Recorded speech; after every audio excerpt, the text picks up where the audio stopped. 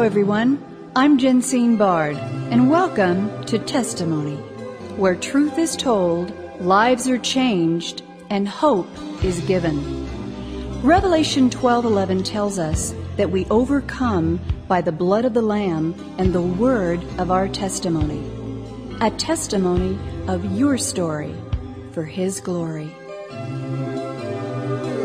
In our last segment, you heard the horrifying reality of one woman's journey to overcoming the pain of a broken marriage, a family torn apart, and the love of her life trapped and destroyed by the addictions that ravaged his body and the root cause, a disease known as CTE, that would propagate it all. Here to expound on this and more is author of her just-released and heart-wrenching memoir, After the Cheering Stops, an NFL wife's story of concussions, loss, and the faith that would see her through. Ladies and gentlemen, would you welcome back to Testimony, Cindy Feasel. Cindy, welcome back to Testimony. Thank you, Jensen. I appreciate it so much. Well, Cindy, when I initially heard about your story with the opportunity to help bring awareness, I was immediately reminded of the movie Concussion, starring Will Smith. Yes. Who plays a doctor on a mission to expose the link between repetitive head trauma incurred while playing football or other high-impact sports and the hidden disease known as CTE. For our audience today, since I cannot pronounce it, would you tell us what CTE is? Yes, it is a disease, a degenerative brain disease, and it's a sport-related brain disease. Repeated blows to the head cause a degenerative brain disease. The longer someone plays, the more likely they're potentially going to have lifetime risks. We never knew this when Grant was alive. There's so much more evidence now about it and so much more research that's been done. Right, and you've not only written a book that chronicles the life with your husband, Grant Feasel, the love of your life, how it affected you, your children. It eventually robbed you of your marriage. You ended in divorce, and he died, I think it was 5 years ago, at the young age of 52. And you say in your book he was a shell of the man you married because of the effects of drinking, the addiction to prescription drugs. He had never been one to drink alcohol or take drugs of any kind. You're both strong Christians in a loving community, but this lethal combination of both would eventually take its toll, and you explain that in your book. Question: what are some of the signs of CTE, and what preventive measures can parents or listeners take? I'm so glad that you asked that, because after Grant died and we got the diagnosis that he had CTE, I just started poring over information. I didn't realize that there were actually 4 stages of CTE, and Grant had the 3rd stage. That doesn't mean that they're all not severe. They are, and they can also happen in children. It doesn't have to be someone that played in the NFL. I want all of the parents to understand this, that you have to be looking at the evidence that's going on right now in the young children that are playing the high-impact sports. Please, there's so much out. There's something in the news every day. When I got on the Mayo Clinic's website, which is a great website for parents to look at for your children and for concussions and for CTE symptoms, I was just shocked. Difficulty thinking, impulsive behavior, depression, short-term memory loss, difficulty planning and carrying out tasks, emotional instability, substance abuse, irritability, depression, aggression, speech difficulties, motor impairment, vision or focus problems, trouble with smell, and dementia. I know that's a lengthy list, but I say it all because I want you to understand that after I read all of those, I literally fell back on the bed and started sobbing because it just was my life. It was Grant's life. I started seeing all of the stories that I had in my mind that had happened over the years that didn't make sense to me. All of a sudden, my life journals, all the things that I'd written about were things that coincided with the CTE symptoms. I had no idea.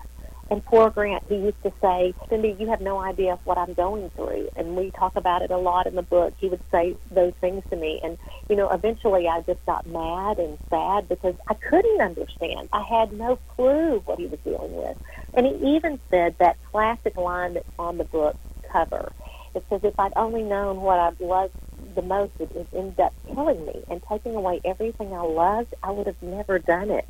Well, I believe he was talking about football, because he loved us. He loved the kids, and he loved me. And if he'd known that all of these years of repetitive head hits and concussions would have caused him to die an early death, he was a smart man. He wouldn't have done it. I know he wouldn't have done it. He wouldn't have wanted our boys doing it either if he'd known the long-term effects that could happen from the concussions and the repetitive hits. Parents, please look at the evidence. Amen and amen. And he was a goal setter, you said. Talk about that. Well, Grant was just so smart, and he was so organized, and he knew what he wanted to do long term. He wanted to be a dentist, and then just because he played longer than he thought was a good age to be a dentist, he said, I think I'll just take the MCAT and see how I do with that. And he just did fabulous and was accepted into every medical school in the state of Texas. So not only dental school, but medical school. He was very goal-oriented, very driven. He wanted to be the best he could be. He wanted to take care of the kids, in the best ways that he could, and me as well. He wanted to be, the best football player that he could be. So he had high hopes and high goals and values about every part of his life. He had everything going for him. Beautiful couple, beautiful family. You were the picture-perfect family. Yet in our last segment, you talked about the fact that you didn't talk about these things behind closed doors. You didn't talk about the fact that one day you would find Grant's hands around your throat, strangling you in front of neighbors, your children being frightened, you having to drive him to rehab because he couldn't even get out of bed to do so. Your book is so transparent and raw and real. Anyone reading it, it's a great, I'm sorry to say, sad read, but important and informative. Thank you for writing your book. I know this is going to save lives. Now, I want to talk a little bit about the spiritual warfare aspect of all of us as Christians. When we find ourselves in situations that are beyond our control, I'm reminded of the scripture that says that we don't fight flesh and blood, but principalities, powers of darkness, spiritual wickedness in high places. How important was that scripture to you in grabbing hold of Christ in your devastating situation? Well, that was an important scripture to me, and so was Psalms 139, and so was Romans 8. We talk about it at length in the book of how my self-esteem and my life deteriorated along with Grant's because, it's not a healthy relationship when one of the partners is an addict. And so because Grant and I didn't have any communication, he wouldn't accept help for a long time and continued to deteriorate. Our physical relationship deteriorated as well. And so we weren't communicating in any way, which is just never good for a marriage, as you know. And so, at great length in the book, it talks about the shortcomings that I had. And I just say again, find someone that you can talk to, find a minister, find a friend, find a Sunday school class, find a Christian therapist. There are so many people that are willing and ready to help you with the problems that you're dealing with. And they can't come home and live with you, but they can give you advice and help guide you. And so I think because I left myself unprotected as far as, getting the help that I needed like that, it left me vulnerable and caused a lot of issues for me as well. And it would. How were you able, Cindy, then, to make the, quote, mental shift from what was, could have been, to the harsh reality of your life with Grant at his lowest ebb? Was it therapy? Was it Jesus? Was it a combination of all of those factors? What does the listener need to hear from you? Last words of hope. Well, it was, of course, God and Christian therapy. I say that those two things, helped me at least save myself. And I'm saying that I let myself get way, way, way down to the point where I didn't know who was going to die first, Grant or I. because I had lost hope. And I just remember thinking, you know, what, should I just get in the pool and go to the deep end and never come up? I mean, you know, I know that God saved me. And I'm just so thankful that I got out and that I was able to see clear enough to save myself. But it was, you know, it's just so sad to leave. You know, I wasn't in a good mental condition because I say at the end in my book, I left my 18-year-old and drove away with nothing, really. A little bit of money, a box of pictures, a couple of suitcases. I mean, I mentally was not okay. I think I had a mental breakdown. I couldn't take it anymore. It had just gotten so overwhelming and so overbearing, and Grant had gotten unmanageable. I mean, there does come a point in your relationship where you can't manage it anymore. And I had gotten there. And so I'm just saying that, you know, for people that feel like there's not any hope, just trust God that He's going to provide for you and He's going to show you a way. And He has for me.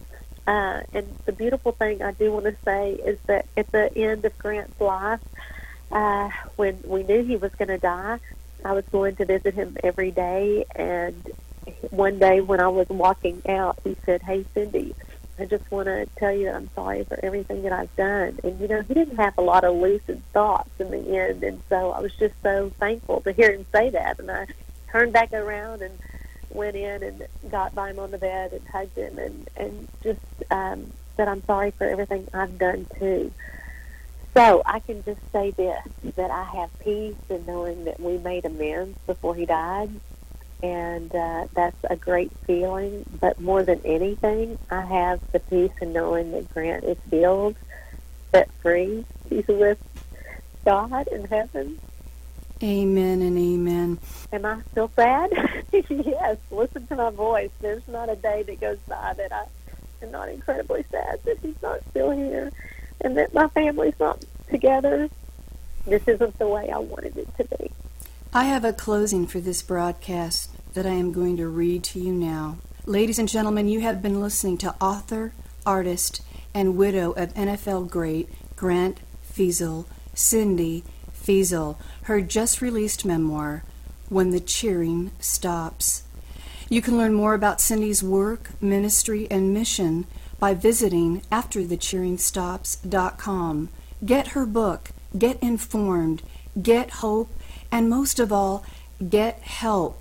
The life of one you love may depend on it. Cindy, it has been indeed a sobering and eye-opening time with you and our listeners today. Yours is the story we hope never has to be written, but in your case, it did. And I'd like to think that God knew when He put you and your late beloved together, Cindy, that yours would be a story of true overcoming and courage in the midst of great devastation and loss. Your book, When the Cheering Stops, is a warning to help preserve life and a legacy of the truest kind, one that gives hope, redemption, and a call to action. You've done that, and beautifully so. Cindy Feazell, we thank you, and God bless you. Thank you so much. I appreciate you having me today. Testimony is a global broadcast made possible by the generous contributions of our valued partners at Jensine Bard Ministries and you, our listening audience. Together, we are reaching souls for Christ, one testimony at a time. If you would like information on how you can support this broadcast with your tax-deductible gift, please visit us at jensinebard.com. That's one word, JENSINEBARD.com. And join the conversation at our Facebook page, Testimony with Jensine Bard. Thank you for listening, and please join us again for Testimony.